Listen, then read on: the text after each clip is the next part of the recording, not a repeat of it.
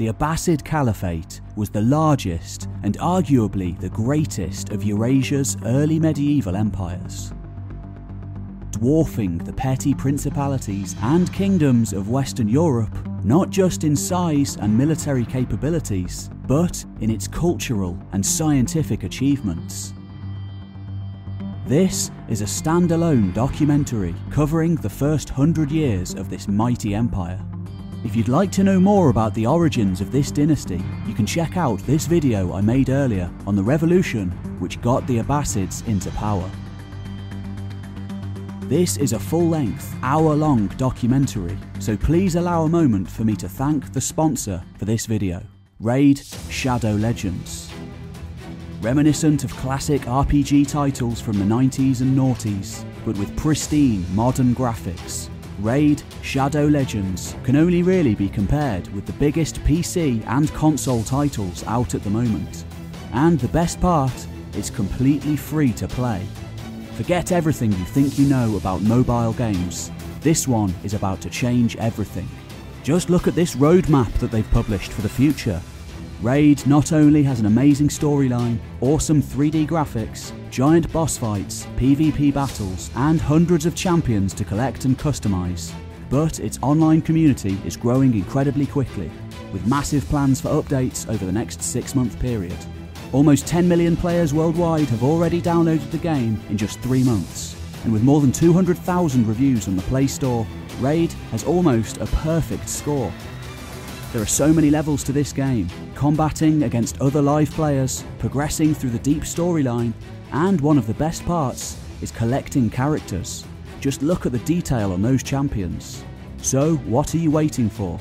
Click on the link in the description below and you'll gain 50,000 silver and a free epic champion to start your journey.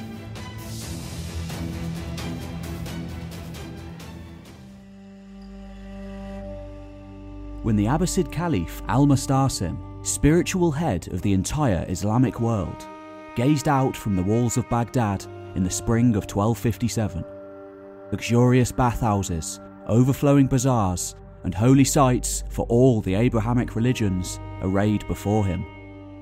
He could have been forgiven for assuming that the earthly and eternal power of his house would last forever. For he was the 37th Caliph of his dynasty, the spiritual successor to the Prophet Muhammad, and for tens of millions of Muslims from the Atlantic to the Pacific Ocean, God's representative on earth. There had been hard times for his dynasty in the past. Dark days many assumed they would never recover from. Yet, nevertheless, against all the odds, they'd always come back from the brink. Such was the status that the caliphal title held. Now, in the mid-13th century, as the hooves of steppe warriors came thundering towards the great city, just as they had done so many times before, surely this time was no different. How wrong he was.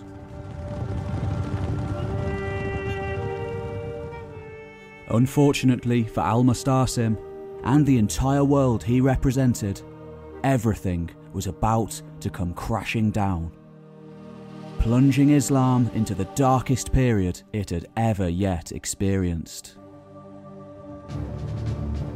A generation earlier, a terrifying flood of armoured horse nomads had come spilling out of the steppes of Inner Asia to enter the Islamic world on the shores of the Caspian Sea. The glittering Silk Road cities of Merv, Bukhara and Samarkand, metropolises populated by hundreds of thousands of people, many of them themselves descended from Central Asian pastoralists, were all flattened under the weight of the steppe riders' advance. For these riders were led by the greatest warlord to ever arise on the Eurasian plains. This was the horde of Genghis Khan, and he led the Mongols to war. But that had been in the past. By 1257, Genghis was long dead, and many observers assumed that, like similar emperors before him, in his absence, his state would quickly fall apart. how wrong they were. In the 1250s, Genghis's grandson, Hulagu Khan, had come crashing back into the Islamic world, annihilating the Hashashin of Iran and establishing his own state there, known in time as the Ilkhanate. And now, he was coming for Baghdad.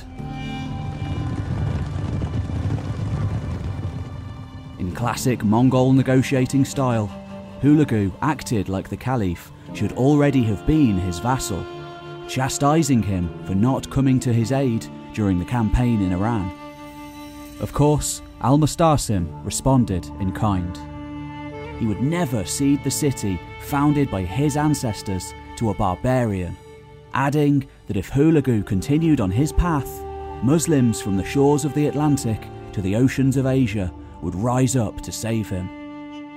Hulagu accepted the challenge.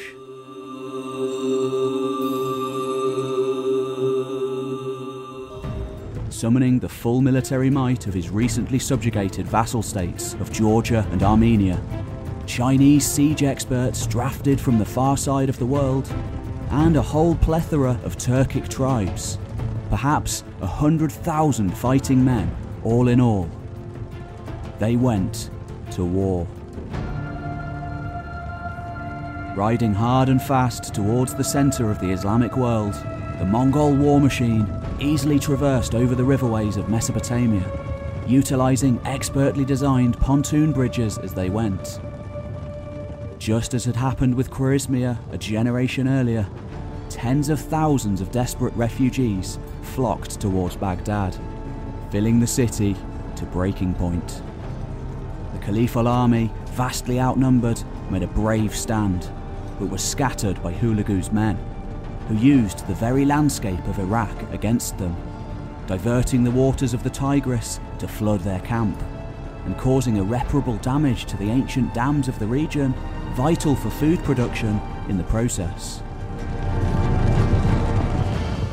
Upon reaching the city, still virtually unopposed, it was surrounded by a deep ditch. Lacking timber to make siege towers, Hulagu's men set about hacking down the carefully cultivated forests of date palms that had fed the region for thousands of years, in order for them to be turned into lethal missiles to be launched into Baghdad. Gunpowder, a terrifying new technology from China, was used to undermine the walls, instantaneously bursting into apocalyptic flame upon contact with the city and its unfortunate defenders. Next, engineers and sappers were brought in to dig directly under the walls. All this took place with barely any losses for Hulagu, who simply watched the carnage, waiting patiently for the walls to collapse.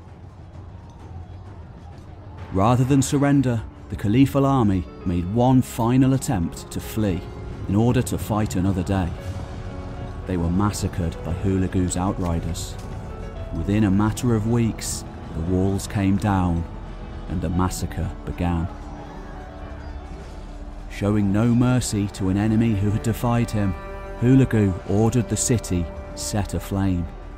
Its Muslim inhabitants, anywhere between 200,000 and 1 million people, were killed en masse.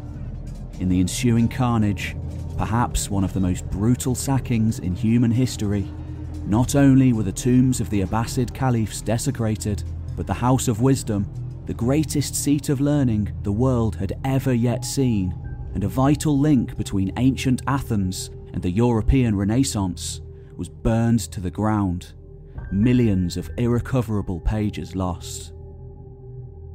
It was said that the rivers of the Tigris ran black with the ink spilled from destroyed manuscripts. Their irrecoverable pages eventually recycled into shoes. As for the Caliph, according to Armenian scholar Grigor of Akhanch, he was locked up for 3 days without food or water, before being brought out to examine the heaped gold and silver of his treasury. Hulagu allegedly ordered the Caliph to eat his treasures, scoffing in disgust when he could not do so, Al-Mustasim's alleged final fate was recorded in several later sources. As a last solitary gesture of respect for the Caliph, though perhaps he didn't quite see it the same way, he, along with all of his male heirs, were wrapped up in carpets and trampled to death under the hooves of the Khan's horses. For in Mongol society, the noblest death was one with no spilling of blood.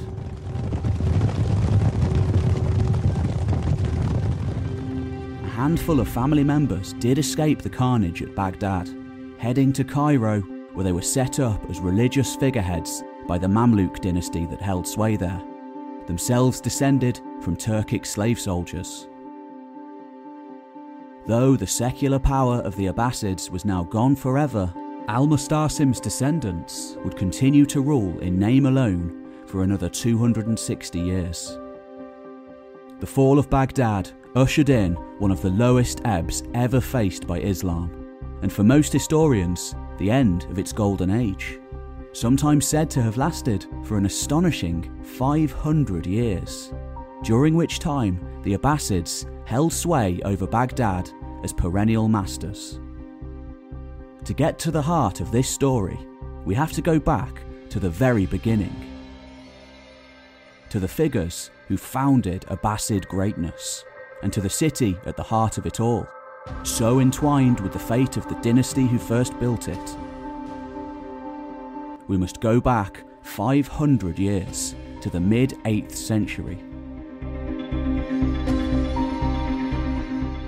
For those of you who want to learn more about the Mongols and what happened after the fall of Baghdad, then once you finish this video, head on over to History March, where there is a fantastic new video on the Muslim response at the Battle of Ain Jalut. It's an epic battle where the Mamluks of Egypt, no doubt spurred on by their new Abbasid guests, rode out into what must have seemed like a hopeless last stand against the Mongol war machine. The link to their video is in the description, so I highly recommend you add that to your watch list. And subscribe to their channel for all sorts of other amazing historical content.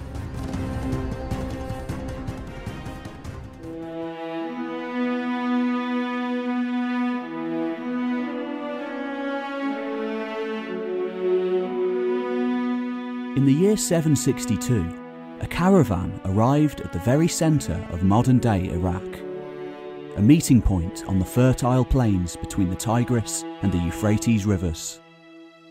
Cities had existed here for thousands of years, as long as cities had existed. Their sand-scorched remains could still be seen dotting the landscape. And now those men, the foremost leaders of the Islamic Caliphate, a state stretching from the Atlantic to the Hindu Kush, would found a new city at the very centre of it all, the greatest the world had ever seen. The leader of those men was known to his friends as Abu Ja'far Abdallah ibn Muhammad, though more recently he had adopted the caliphal title, Al-Mansur. He wasn't the first caliph, his older brother As-Sufar holding that title, though, quite rightly, Al-Mansur is generally regarded as the founder of Abbasid greatness. And now, after 12 years of transitory existence, following his family's overthrow of the old Umayyad regime, those men would found a new imperial capital, situated at the very centre of the elaborate system of canals and waterways that crisscrossed central Mesopotamia. Like cities in Europe during the Industrial Revolution, craftsmen and merchants from all corners of the realm and all walks of life flocked to make their fortunes in the new boomtown, which, because of its location and its caliphal patronage, grew immensely quickly. Mosques, palaces, factories, libraries, hospitals even, all grew up in an extremely short amount of time. Interestingly, unlike any administrators of the former Umayyad regime, one of the masterminds behind it all may not have been born a Muslim. For he was Khalid the Barmakid, an immensely skilled civil servant descended from a hereditary family of Buddhists originating in the Balkh region of modern-day Afghanistan. Today little more than ruins and rubble, Balkh was one of the great cities of late classical Asia.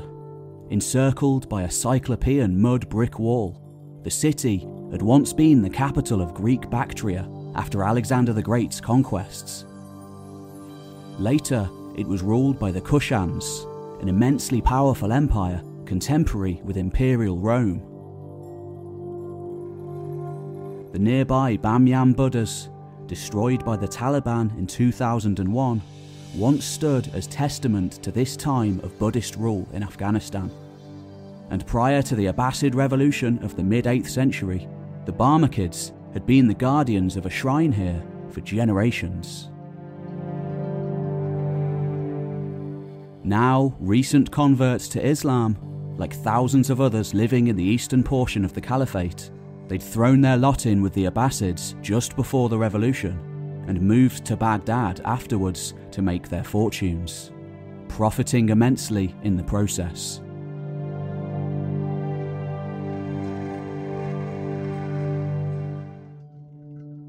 Khalid's aid was integral in the construction of Baghdad, though his Persian heritage occasionally showed through, such as, according to the historian Masudi, when he saved the ancient Sasanian capital of Ctesiphon from being recycled to use in construction of the new city, arguing that wouldn't it be better to leave it there as a monument to Abbasid greatness.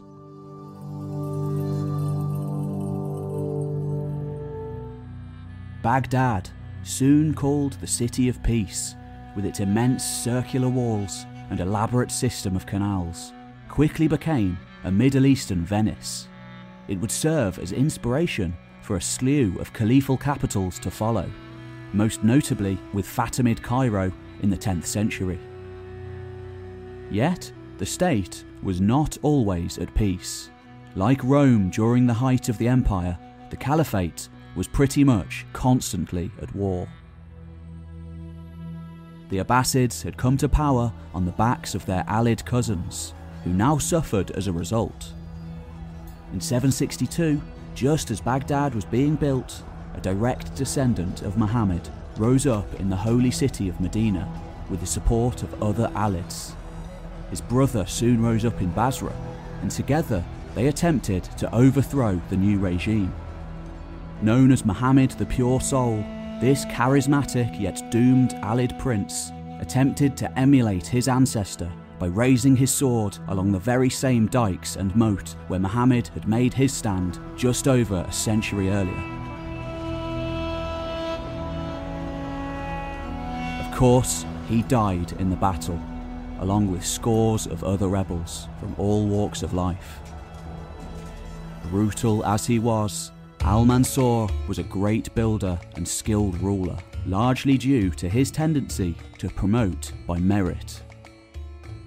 His vizier, Rabah, essentially the public face of the caliph, ruled the court on his behalf, whereas powerful dynasts like the Barmakids oversaw the actual administration of rule.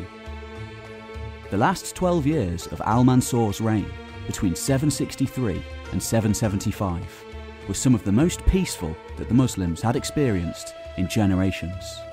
And when Al-Mansur died on the Hajj to Mecca in 775, despite no clear rules for succession having been established, his officials successfully stage-managed the potentially dangerous succession. In 775, seeing his son Al-Mahdi smoothly succeed him as the new caliph. Al-Mansur had played the role of the enforcer. His son, Al-Mahdi, portrayed himself as a spiritual figurehead. He seems to have taken more of a backseat than his father, and the state flourished. There were more Alid rebellions, such as that of Hussein ibn Ali, but these were made light work of by the Caliphal army. In 780, after returning from an expedition against the Byzantines with the young crown prince Harun, Khalid the Barmakid died. His son Yahya, however, had already cemented his position within the regime, and his influence over the young potential heir to the throne, Harun.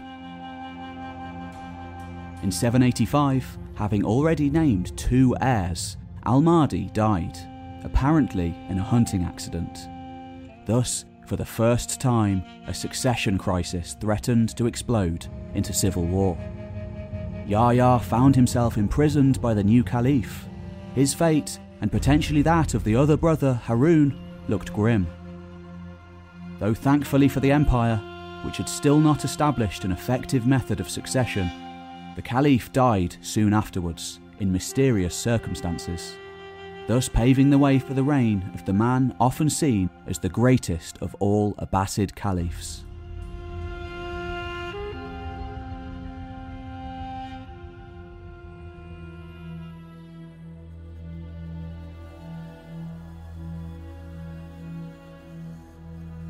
In the midsummer of 802, an especially curious incident occurred at the Frankish Emperor Charlemagne's imperial court at Aachen. According to the Frankish scholar Einhard, as courtiers and regional magnates went about their business that day, they were stopped in their tracks as a solitary Asian elephant came thundering into view over the horizon. His name was Abul Abbas, and for many of those present, he must have seemed like a mythical beast from the far reaches of the earth. Along with his travelling companion, a Frankish Jew named Isaac, Abul Abbas had travelled across desert, mountain and ocean to arrive at Charlemagne's court. He was himself perhaps the most notable diplomatic nicety amongst a vast variety of goods brought for Charlemagne from the Abbasid Caliphate. For both empires had a mutual enemy in the form of the breakaway Umayyad Emirate at Cordoba.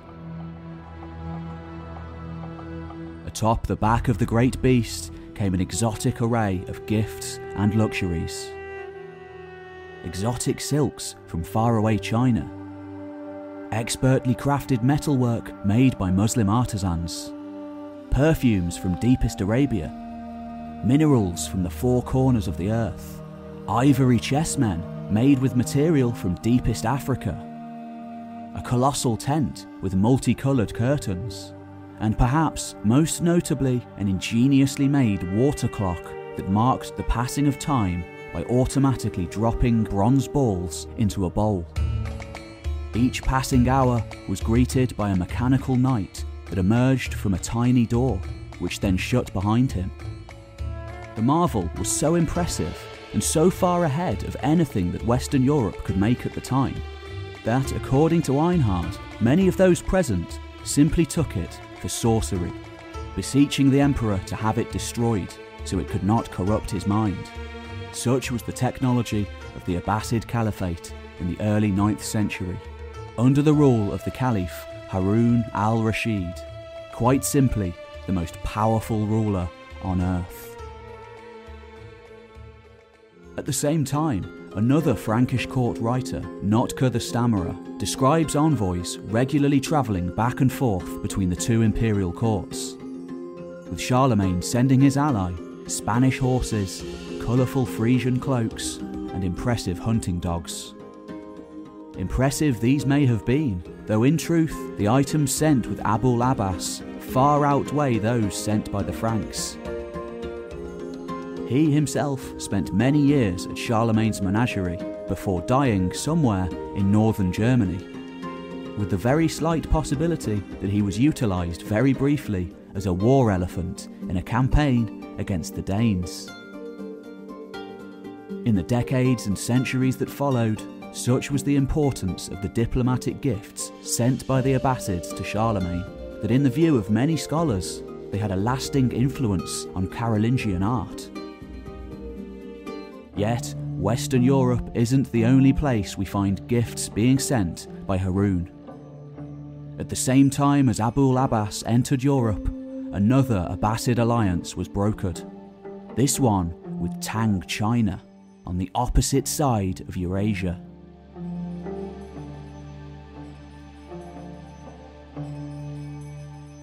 Like the Umayyad threat on his far western periphery, Harun was of course looking out for his own concerns, specifically the mountain kingdoms of Tibet. which threatened his far eastern lands. Known as Arlun in the Tang sources, perhaps Harun sent a similar diplomatic mission to China in order to get them on side against this common foe. These missions to the Atlantic and the Pacific Oceans are testament to the continent-spanning trade network and diplomatic ties cultivated by his empire. Usually held up as the greatest of all Abbasid caliphs in the 1200 years since his reign, Harun al-Rashid has certainly captivated the hearts and minds of Muslims and non-Muslims alike the world over. In the 19th century, he was called the Golden Prime, and the splendour of his court made famous in Europe by the likes of William Butler Yeats and Alfred Tennyson. The reason for his popularity, however, were the tales recorded in the Persian epic, the Arabian Nights. The story of the mythical Persian Sassanid king of kings, Shahryar, who is told stories by his wife, Scheherazade, in order to delay him from killing her, eventually changing his view on life in the process because of the stories she told and ultimately saving her life. These tales, including the basis for Aladdin and Sinbad, some of them perhaps originating in India, aren't strictly historical, actually dating from the later Middle Ages. Yet, many of them are based on stories that date back hundreds of years to the time of the early Abbasids.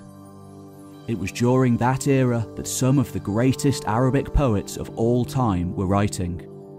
Men such as Abu Nawas and Abul Ataywa, to name a few. And poetry itself was admired like never before, perhaps only rivaled by ancient Greece.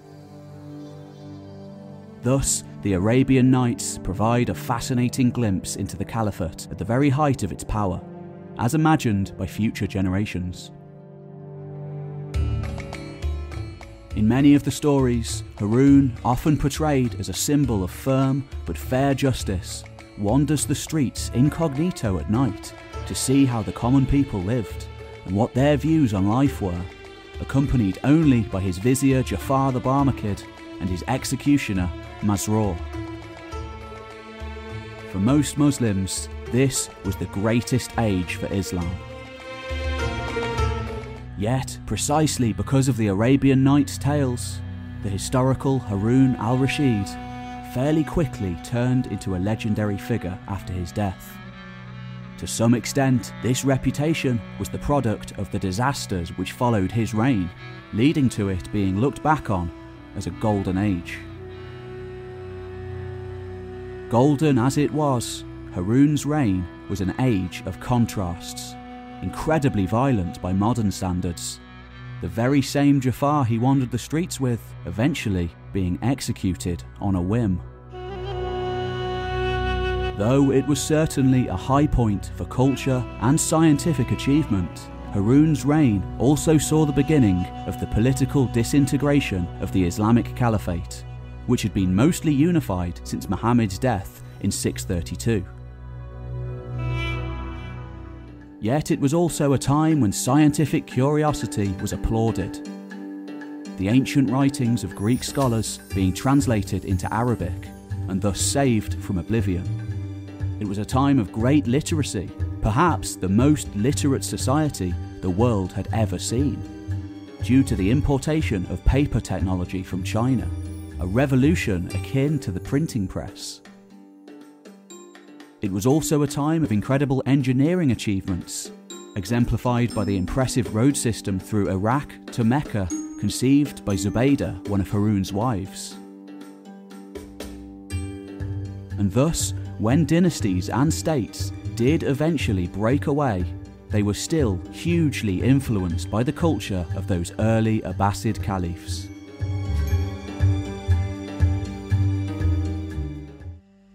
Harun al-Rashid had been born in the city of Ray sometime in the mid-760s. He was the son of al-Mahdi, the third Abbasid caliph, and al-Khayjaran, a former slave girl from Yemen turned influential dynast. She was a queen in all but name, who would greatly influence events during the reigns of her husband and son.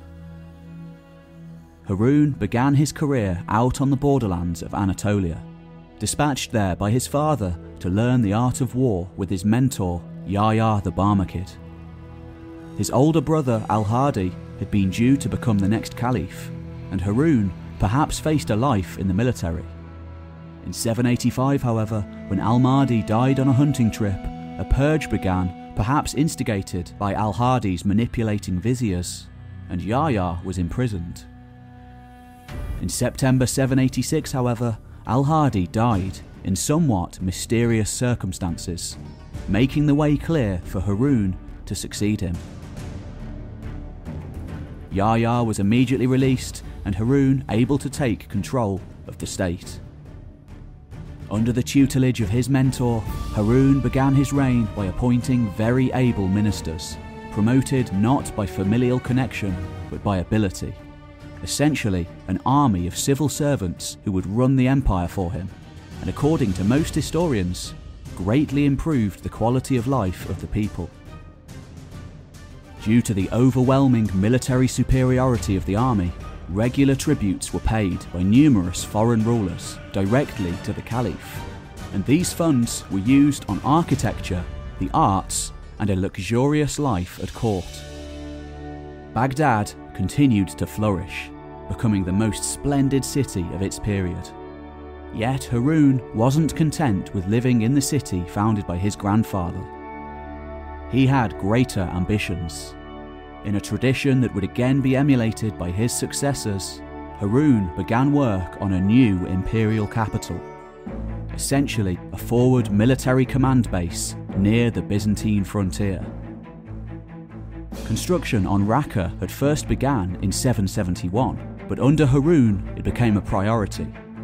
He would spend the majority of the rest of his reign there, taking his military duties extremely seriously.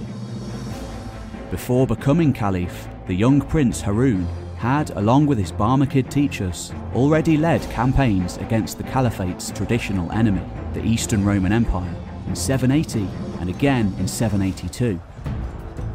The latter expedition had been a huge undertaking, even reaching the Asian suburbs of Constantinople before turning back. Yet, other enemies existed too. Syria was still a hotbed for Umayyad sympathisers, which may have been one of the reasons for relocating his court to nearby Raqqa. Egypt saw its fair share of uprisings too, as did Yemen and Arabia, mostly against corrupt regional officials.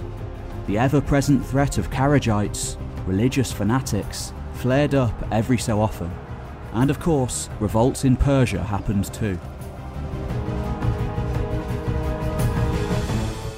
In 794, Harun essentially handed over state affairs to his mentor Yahya, who in many ways became the public face to the secretive, closed-off caliph.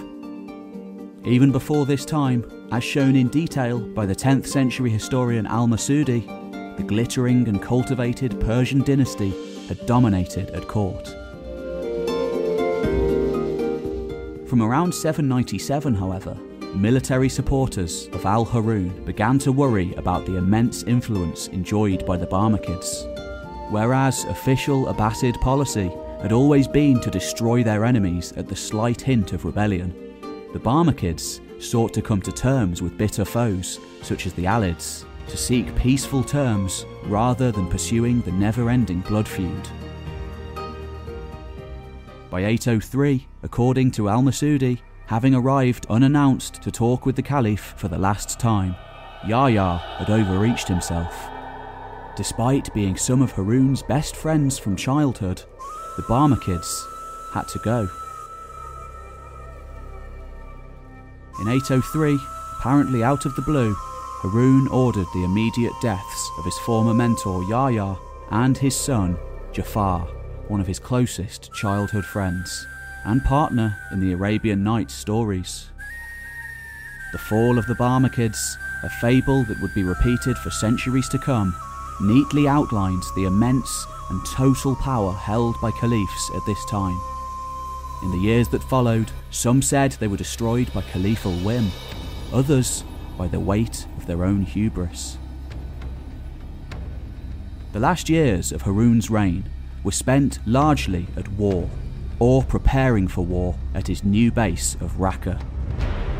Throughout his entire reign, most summers had seen annual expeditions against the Byzantines in one form or another. Though most weren't aimed at actual territorial expansion, and tactical successes were modest, the largest Abbasid military expeditions ever raised against the Byzantines were fought during Harun's reign. The largest of which, in 806, he is said to have brought together 135,000 men, many of them volunteers eager to go to holy war.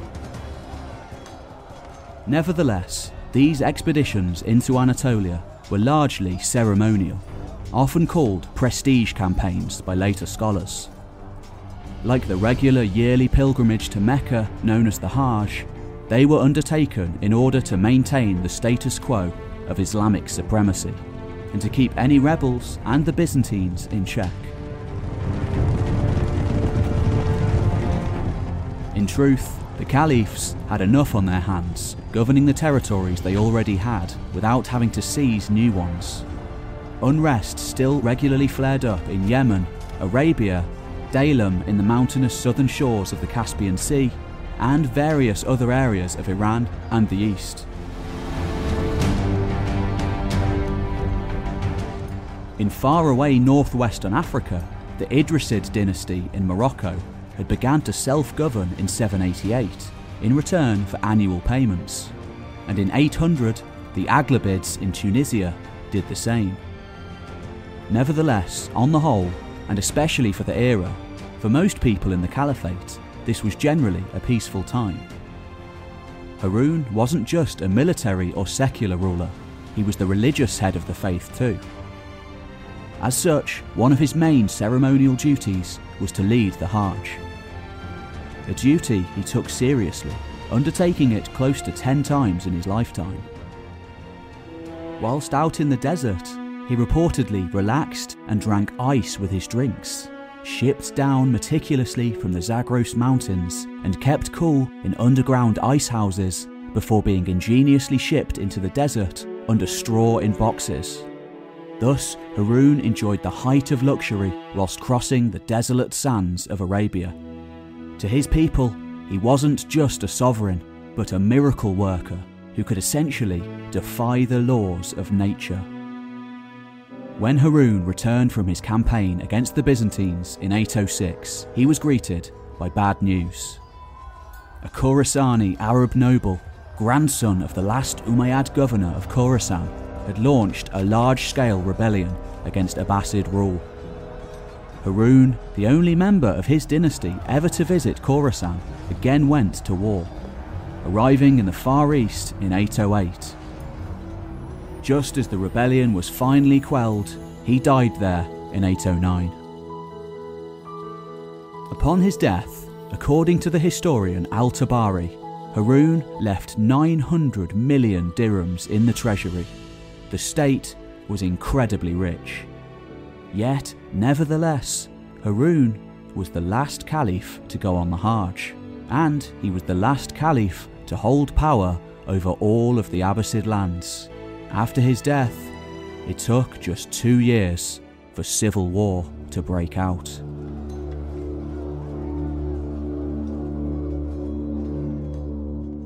In the year 803, Harun al-Rashid called a great assembly to take place at the holy city of Mecca. As he did whenever he could, he just finished leading the Hajj, and as a result, princes and lords from all corners of the realm accompanied the Caliph that day, along with the potential successors to his reign.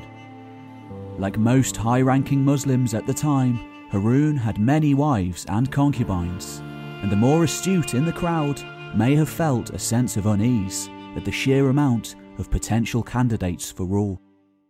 The rules of succession were by no means concrete during this time, and just like most other places during the early Middle Ages, the death of a ruler nearly always proved to be volatile.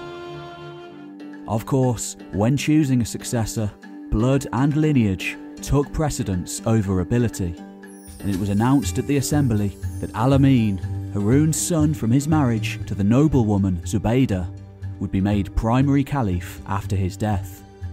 Zubaydah was descended from the Caliph Al-Mansur, thus making her a cousin of the Caliph and an especially prestigious bride. However, Harun also had another son in mind, a man who lacked the pure Arabic blood of his half-brother, though made up for it with his wisdom and intelligence, quickly becoming one of his father's favourites. In addition to his personality, the young prince could also call on the Persian dynastic links of his mother, well and truly winning his father's favour in the process. In an unprecedented new arrangement, on that day, Al-Amin was made primary caliph in the west, centering on Baghdad, and Al-Mamun, the more capable of the two, would help his brother by ruling the east, based out of Persia. Thus, when Harun died 6 years later, the new arrangement began. Al-Amin, with his Arab mother, Arab advisors and support from Orthodox Sunni Muslims, began ruling in the west. Al-Mamun, with Persian mother, Persian power base and Persian advisors, and support from Shia Muslims, ruled the east. As these two young rival caliphs began their reigns, each aided by a multitude of ambitious courtiers and officials, it was only a matter of time before the first shots were fired. After the downfall of the Barmakids in 803, the way had been opened up for a multitude of dynasties and individuals, some of them eunuchs, to hold the reins of power. According to a number of near-contemporary sources, one of the main catalysts for the war was the desire of Al-Amin's vizier, Ali b Issa, to gain access to the tax revenues of Khorasan, and by 811, a colossal caliphal army marched east to put an end to Al-Mamun's reign and reunify the caliphate once more. Perhaps 40,000 warriors marched east that year, led in battle by the vizier Ali b Issa. Yet Al-Mamun had powerful friends too, most notably Al-Fadl b al-Rabi, perhaps an unlikely figure.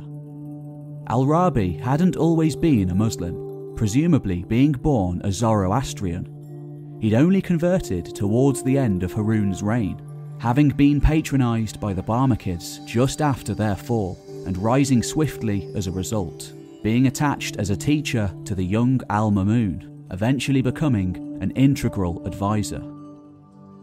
Yet Al-Rabi and Al-Mamun both had the wisdom to know that they weren't the right men to push the caliphal army back. For that, they picked the best man for the job, along with the most elite soldiers they could find. Nevertheless, when General Tahir al-Hussein marched out from the city of Ray in 811, accompanied by no more than 5,000 soldiers, for Al-Mamun the situation seemed bleak. On that day, however, out on the Persian plains near Ray, Al-Hussein, heavily outnumbered as he was, won a crushing victory. Ali b Issa was killed, his 40,000 strong army scattered to the wind, and Al-Amin's reputation landed a devastating blow. In the aftermath of the battle, Al-Mamun's position in the east was secure, but he wasn't finished yet. Ordering together all the men he could muster, a large number of them Persians, probably along with various contingents of Turkic slave soldiers captured in battle in Central Asia and press-ganged into service, and together they began the march to Baghdad. The great city was about to face the first siege in its long history. By 813, Al-Mamun's forces surrounded the capital, inadvertently laying waste to much of the surrounding countryside. Rival local militias serving each of the two caliphs further added to the chaos, with many simply taking advantage of the carnage to enrich themselves at the expense of their neighbours. Yet Al-Amin refused to surrender, even as giant catapults indiscriminately launched fiery death into the city. And inside the walls, not for the last time, poets and writers lamented the sorry situation with protest poetry. At the heart of it all, holed up in his great-grandfather's citadel, crippled by indecision, sat the Caliph Al-Amin. Dominated by an overbearing mother and controlling advisors, any reputation he'd once enjoyed was now largely destroyed. It was a sorry situation indeed. All that remained now was to give himself up, but who to surrender to? If he chose the right person, he might live. Eventually, the Caliph agreed to surrender to an old family friend. But en route, he was betrayed by Al-Rabi and eventually killed by a group of Persian soldiers. In truth, the execution had been botched. Perhaps Al-Mamun's desire for vengeance getting the better of him. As tales of Al-Amin's alleged stoicism and bravery in the face of death spread far and wide, he very quickly became a martyr, acquiring far more popularity in death than he ever had in life. It would be 6 years before the fighting fully ground to a halt. During that time, Baghdad remained a hotbed of resistance to the new regime. Finally, by 819, after the final flight into hiding of the anti-Caliph Ibrahim B. al-Mahdi, Al-Mamun finally made his triumphal entrance into Baghdad.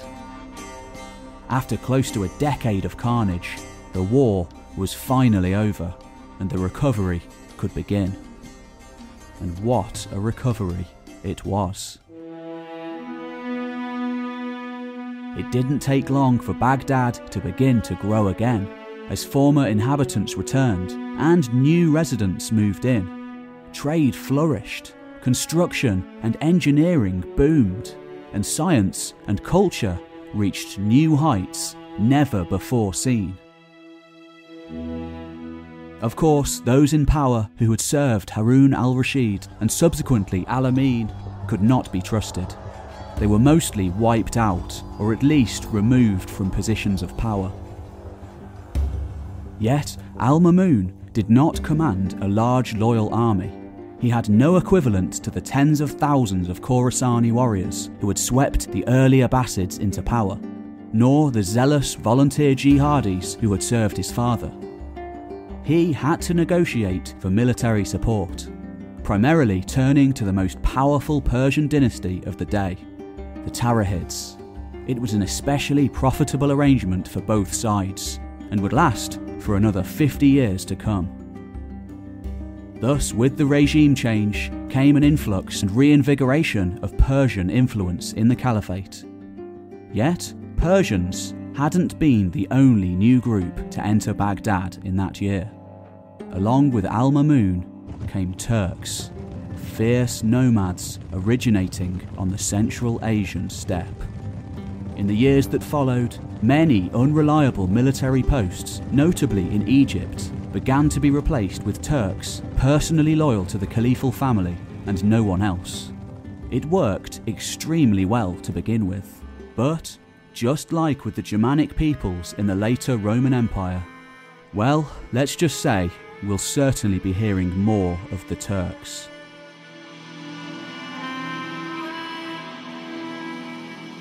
By the time of Al-Mamun's death in 833, the damage dealt by the civil war had not only dissipated, but the Caliphate entered an unprecedented era of learning and scientific achievement. The population of the city grew close to 500,000 people. In an age when London and Paris barely had 10,000 inhabitants to speak of, it was very possibly the largest city in the world, and had a trade network to match. Items coming in included carpets from Persia, linens from Egypt, pearls from the Gulf, glassware from the Levant, metalwork from Syria, perfume from Arabia, spices and gems from India, furs, honey and slaves from north of the Black Sea, ivory, gold and slaves from Africa, and porcelain from China. Al-Mamun, enjoying vast monetary reserves from his monopoly over the silk and spice roads, lavished patronage on scholars.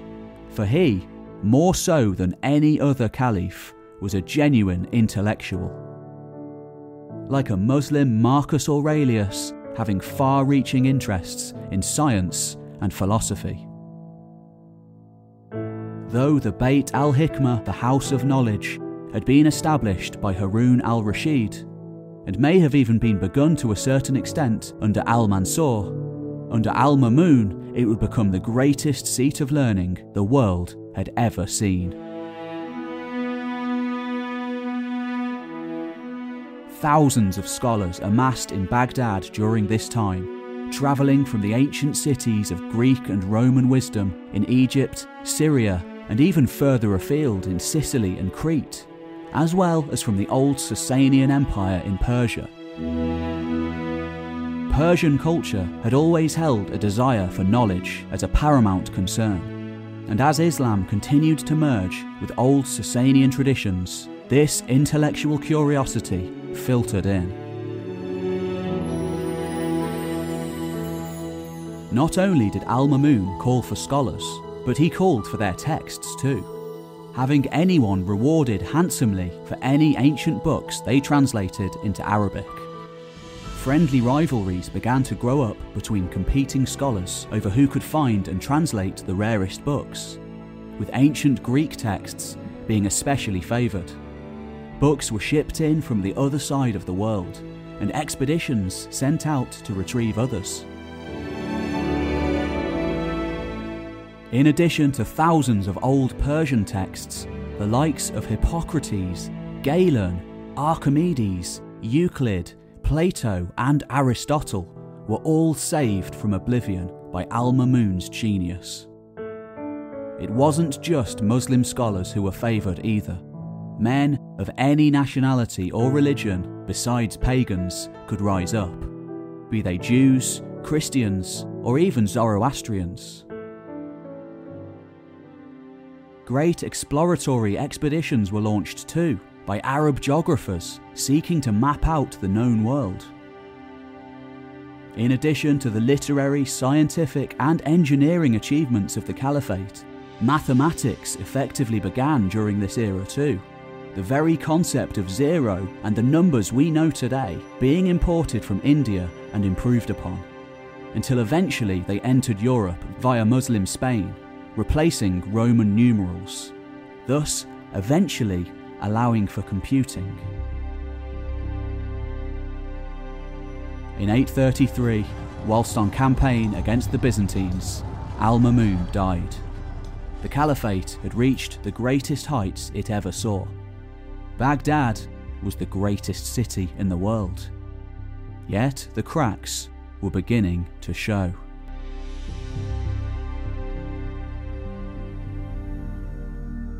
Upon his death, al-Mamun's original choice for successor, his son al-Abbas, a war hero, was overruled.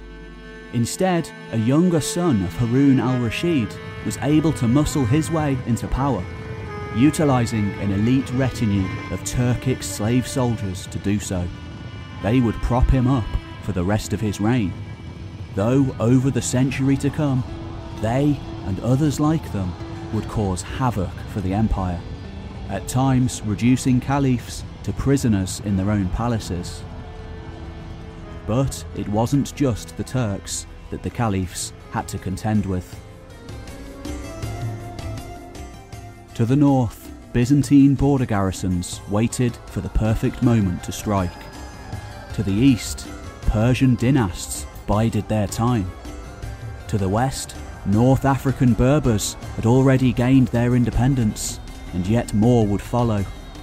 And even sub-Saharan African slaves in the riverlands of southern Iraq would have their part to play. The next 100 years, the slow decline and fall of the Abbasid Caliphate, is one of the most captivating eras in all of human history. what goes up must come down.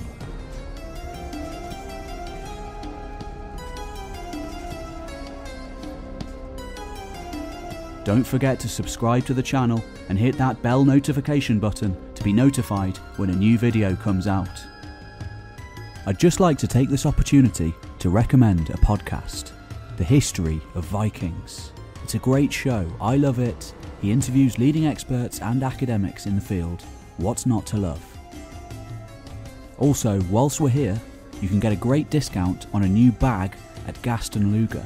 Head on over to their website and use the offer code HISTORYTIME to get money off your order. And there's also a bunch of History Time t-shirts available on our new Teespring store. Go and check them out. There's links to everything in the description below. You've been watching History Time. I'll see you on the next one.